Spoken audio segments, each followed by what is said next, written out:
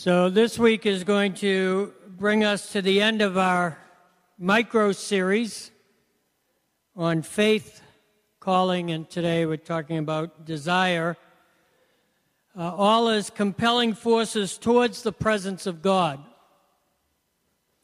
We saw faith exemplified through the life of Abraham, the father of our faith, who upon encountering the presence of the living God in the midst of his pagan, idol-worshiping life in Ur of the Chaldees, believed God, abandoned all that he knew and understood to be truth, all that he had built and accomplished, all of his relationships, friends, and culture to go to a place that God promised to show him when he got there.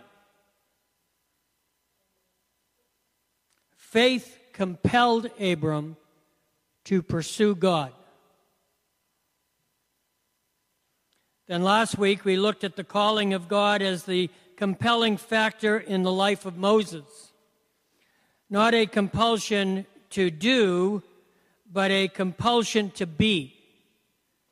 And in being, discovering that the calling is in fact a calling to God himself. Now this week we want to look at a third dynamic that draws us to pursue the presence of God, and that is the compelling force of desire. Desire. Let's return to the tent of meeting to meet another individual in pursuit of the presence.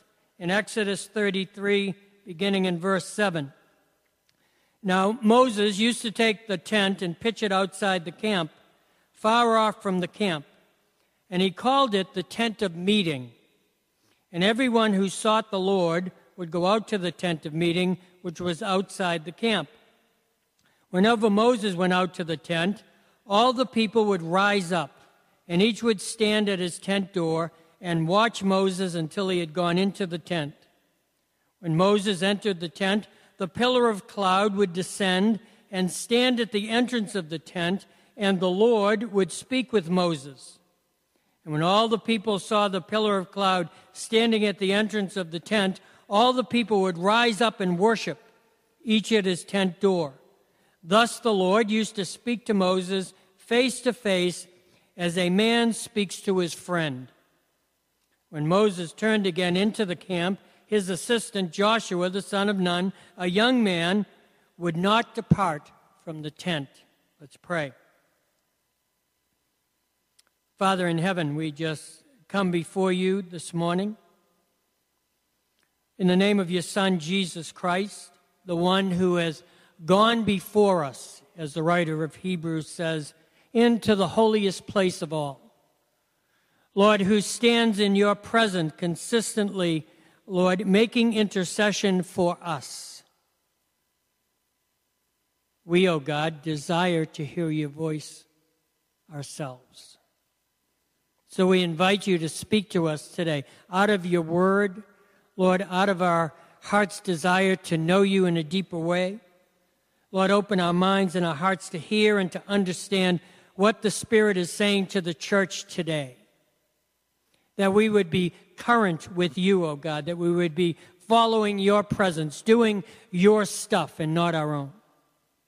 So we invite you, Holy Spirit, come into this place today. In Jesus' name, amen. When Moses turned again into the camp, his assistant Joshua, a young man, would not depart from the tent. To me, this is one of those I wish I was a fly on the wall statements. There's just enough stated here to stir my curiosity, but not enough to satisfy it. What went on in that tent after Moses made his exit? What kept Joshua from leaving? I mean, it clearly states that Joshua was Moses' assistant. The inference is there is at least that Joshua probably entered the tent with Moses. As Moses' assistant, there must have been things Joshua was required to do, especially as it relates to Moses walking in and completing what God had spoken to him. And maybe that's exactly what it was. Joshua heard the voice of God speaking to Moses. And in hearing his voice, he began to desire that for himself. Listen to what Jesus says in John 10. My sheep hear my voice, and I know them, and they follow me. My sheep hear my voice. It doesn't say my sheep hear my voice when I speak expressly to them. My sheep hear my voice. Have you ever seen someone in a really deep relationship with the Lord? And your heart gets stirred and you say, oh man, if I could know the Lord like that. You see, I think this is what Joshua was experiencing. I hear him speaking to Moses, and I want it.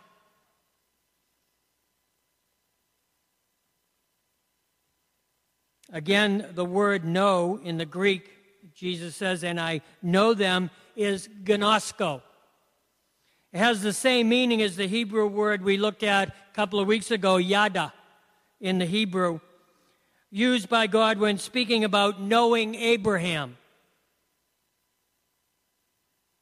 He knew Abraham in an intimate knowing. That is a life-producing knowing.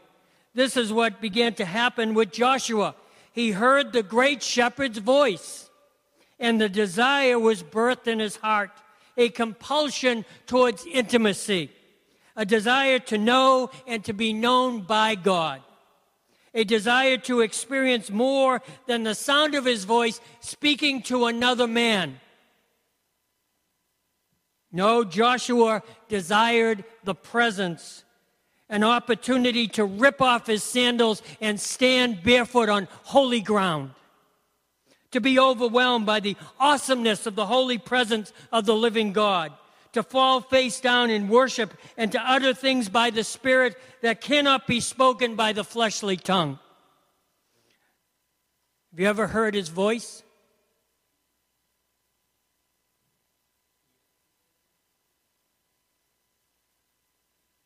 In explanation of this desire, perhaps the best that can be declared was powerfully spoken by the Apostle Paul to the Philippian church.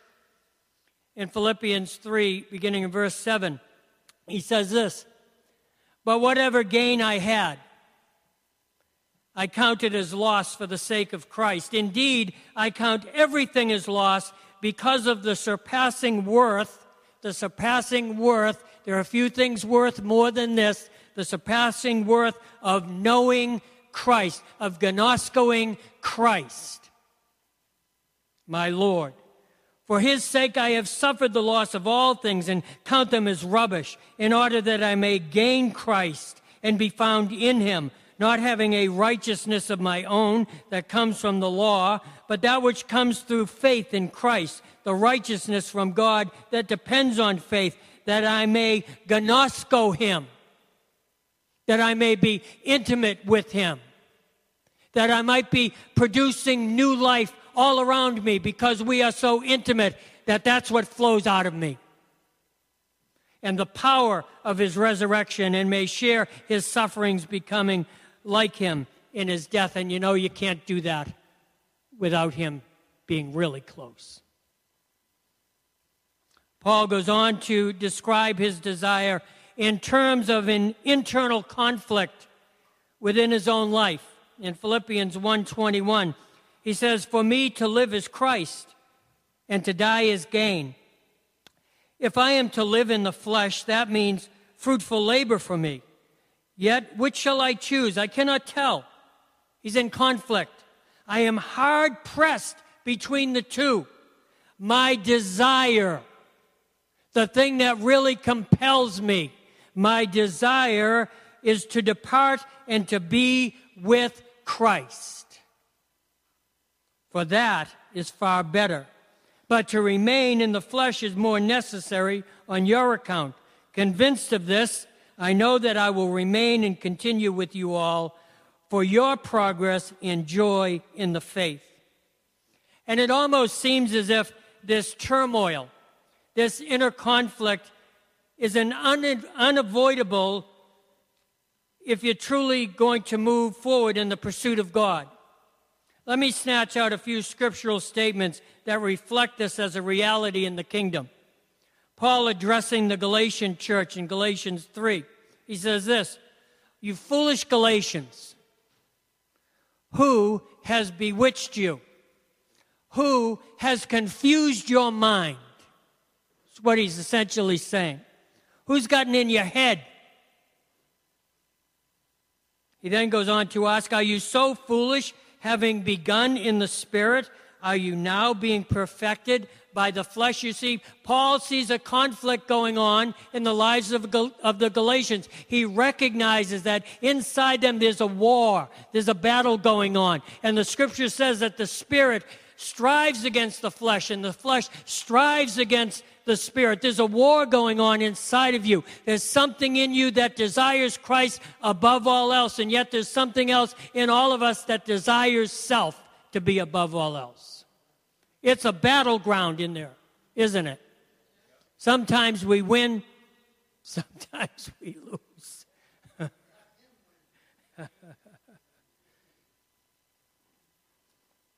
Now, here is a classic, and I think today, even more so as we, as the Church of Jesus Christ, have come to accept the mere utterance of a sinner's prayer as conclusive evidence of a true conversion experience. I want you to listen to the words of the Apostle James. He is the brother of Jesus, the lead elder and pastor of the first church in Jerusalem. So his words have real authority. He says this in James 2. "What good is it, my brothers, if someone says he has faith but does not have works? Can that faith save him? If a brother or a sister is poorly clothed and lacking in daily food, and one of you says to them, 'Go in peace and be warmed and filled,' without giving them the things needed for the body, what good is that? So also faith by itself, if it does not have works, is dead. But someone will say, 'You have faith and I have works. Show me your faith apart from your works, and I will show you my faith by my works.' You believe that God is one? Well, you do well. Even the demons believe that, and they shudder. Do you want to be shown, you foolish person, that faith apart from works is useless?" There's a conflict in the church. There's a conflict in the believer. We want to do. We want to somehow say, "Oh, I can make myself acceptable to God by doing. When God is saying, "I want you to be." If you will be what flows out of you, you'll do the stuff. But it won't be to position yourself. I think that conflict like this is an inherent process of salvation, which I believe is far more than just a sinner's prayer being uttered at a particular moment in time. And I'm not saying that that isn't an important event. What I am saying is that is not the end-all of conversion. It is the start of an ongoing process of being continually redeemed from the world and from self, and being transformed to and into the image of Christ, because our desire for Him becomes greater than our desire for self-preservation. And that process includes what Henry Blackaby calls in his book, Experiencing God, a crisis of faith. I remember years ago, probably 30 years ago now, sitting with Erskine Holt. He's gone on to be with the Lord. He's a wonderful prophetic brother and apostle. And I was going through some real conflict in my life, in my ministry, and sitting with Erskine, he says, Dick, get used to it. Do yourself a favor, get used to it. He says, because God at various points in your walk, as long as you're following Him, will intentionally bring you to such a crisis that you'll have to, in that moment, make a decision. I'm going to go on with Him no matter what the cost, or you stay frozen in that place. God does this. It's easy to blame the enemy. Oh, that enemy is after me, I'd much rather say, God is after me, and yes, Lord, I submit. Whatever it costs, whatever it takes, I want to pursue you. I desire you more than I desire self-preservation.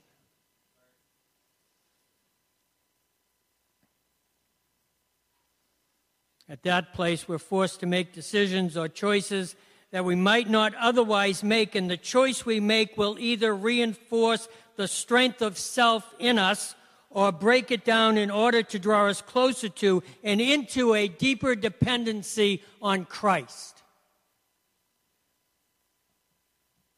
who is the author and finisher of our faith. And I think in the Western Church, we're so quick to acknowledge Christ as the author of our faith. Oh, yeah, I received Jesus today. I prayed the prayer, and now I'm a Christian. Now I'm a follower of Jesus. But we're not so quick to allow him to be the finisher of our faith. When he starts saying, well, you need to let that go. What? I don't remember that in the prayer.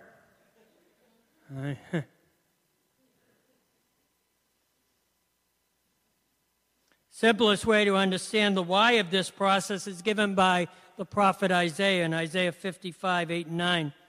This is the Lord speaking. He says, "For my thoughts are not your thoughts." What are you thinking about? What's going on up here? What are the thoughts that are consuming your life at this time in your life? Are they God's thoughts? Probably not. My thoughts are not your thoughts. Then he goes on to say, I like this, "Neither are your ways my ways, declares the Lord." What are you doing right now? What are you doing with your time? What are you doing with your resources? What are you doing with your affections? What are you doing with your ways?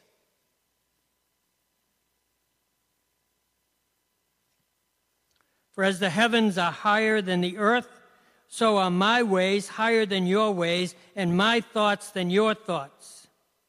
Isaiah precludes this statement with a wonderful salvation invitation. He says this, "Seek the Lord while he may be found. Call upon him while he is near." Then he goes on to say, this is how you do it, "Let the wicked forsake his way." What are you doing with your life right now? What are you doing with your time? What are you doing with your affection? What are you doing with your resources? Where are you investing yourself? What are you investing yourself into? Let the wicked forsake their way.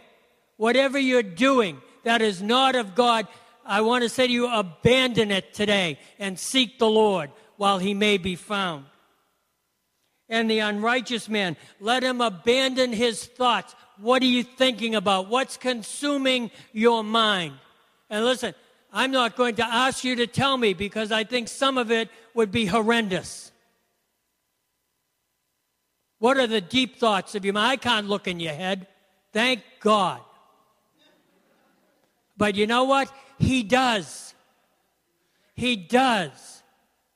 And sometimes he rejoices, and sometimes he's grieved. What are the thoughts that you have to abandon today so his thoughts can be in your mind? He will not let his thoughts ride side by side with ours.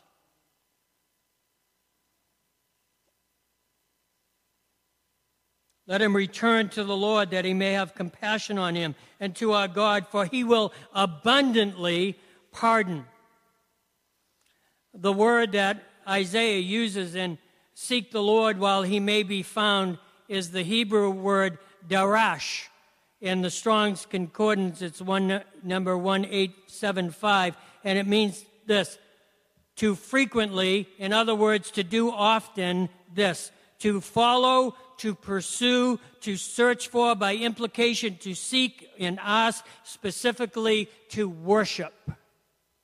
Seek the Lord while he may be found.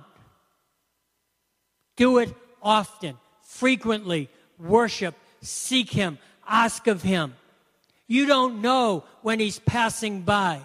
If you're doing it frequently, you might hit the right moment in time where He just happened to be walking by you and say, "Oh God," and He says, "What?" Right? Wouldn't that be awesome? Seek Him while He may be found. You know what? If He passes by, you can cry out all day long, and you've missed Him. You've missed Him because you're not doing it off. Don't wait for the crisis. Don't wait for the situation or the circumstances to be so overwhelming that you have no other choice but to cry out to the Lord. He's near to us, nearer now than He ever was. This has been declared the year of His presence in all kinds of denominations across the country. The Spirit is speaking the same thing to His church. I want to be present with you. And what does that mean for you? It means everything. If it's worth anything, it's worth everything. All of these acts of darash are acts of desire. To pursue, to ask, to follow, to search for. I asked in the earlier service for a show of hands of married couples. See, married couples. If you got your mate next to you, turn to them and say this: "I remember when I first began to pursue you."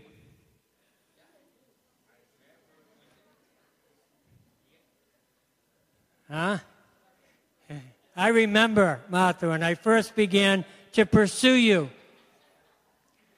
I remember 5 and 6 hours on the phone, looking at my watch, and it's 2 o'clock in the morning, and I said, "Oh, honey, where has the time gone?" Huh? Right? All my attention and all my affection. I wanted this woman. I desired her.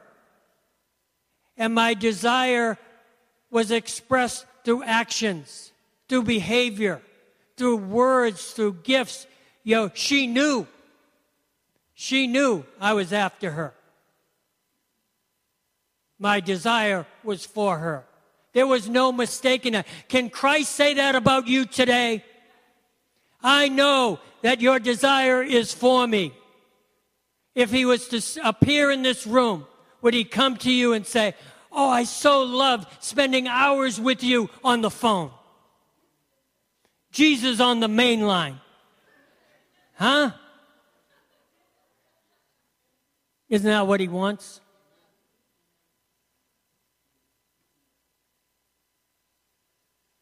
And if you desire more of Jesus, to know Him in a more intimate way, you'll encounter conflict. Is that right, Gretch?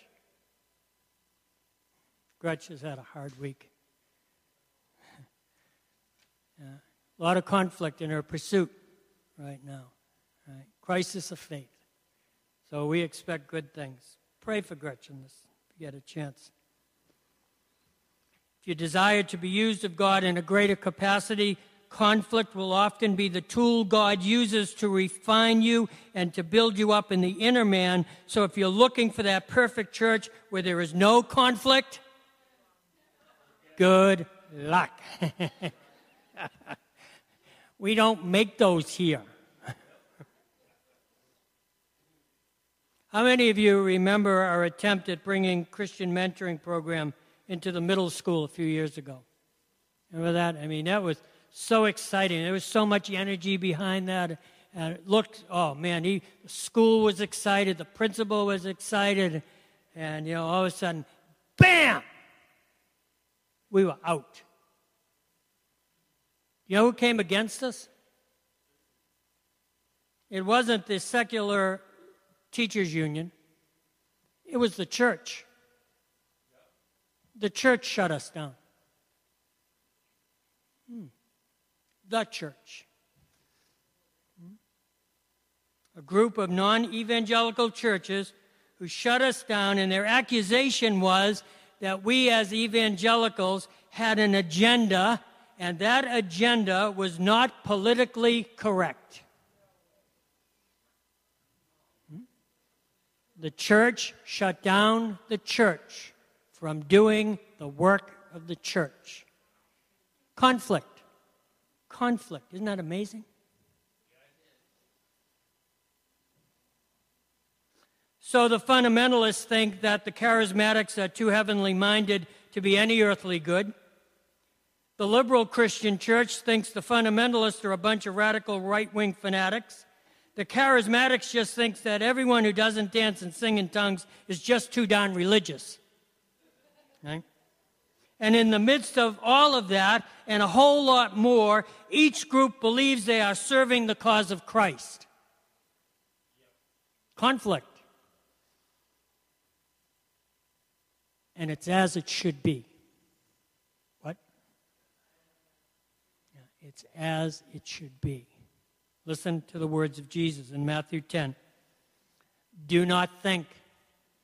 I should just leave it there. All right, I'll go home now. That'll save a lot of heartache. Just stop thinking. Do not think that I have come to bring peace to the earth. I have not come to bring peace, but a sword. For I have come to set a man against his father, and a daughter against her mother, and a daughter-in-law against her mother-in-law, and a person's enemy will be those of his own household. Whoever loves father or mother more than me is not worthy of me. Whoever loves son or daughter more than me is not worthy of me. Are you hearing this? And whoever does not take up his cross and follow me is not worthy of me. Whoever finds his life will lose it, and whoever loses his life for my sake will find it. Whoever receives you receives me, and whoever receives me receives him who sent me. It's all about desire and intimacy, and he will not be shared. He will not be shared. He will not be part of a threesome. He's not Mormon.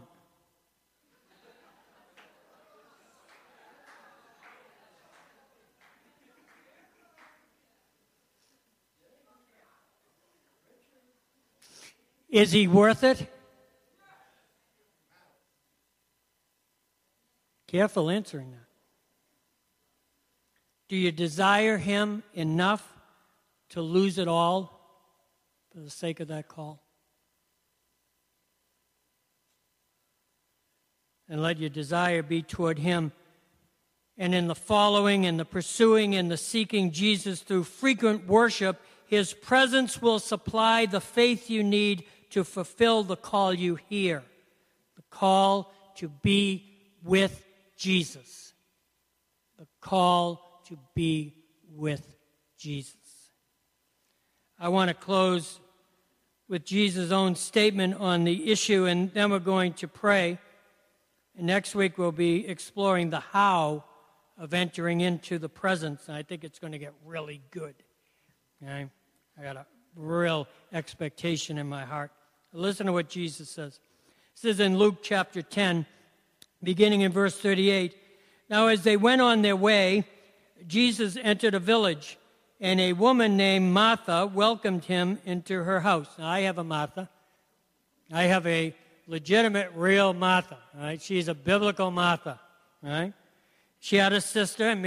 Martha has a sister, Mary. Okay, so this is all scripted. Who sat at the Lord's feet and listened to his teaching. But Martha was distracted with much serving.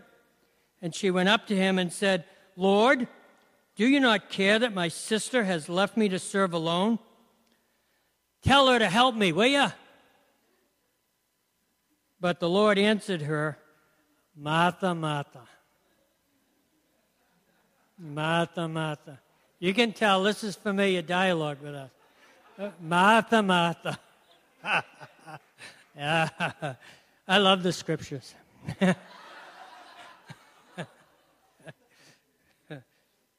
You are anxious and troubled about many things. Now, listen to this. I want you to key into this verse, because the next time you're wondering, Lord, what do I do? Lord, how do I get out of this? Lord, what do I say? How do I pray? The next time you have a question for the Lord, you're in a crisis, you're in a situation, he says this: one thing is necessary. One thing is necessary. In other words, this one thing covers every situation.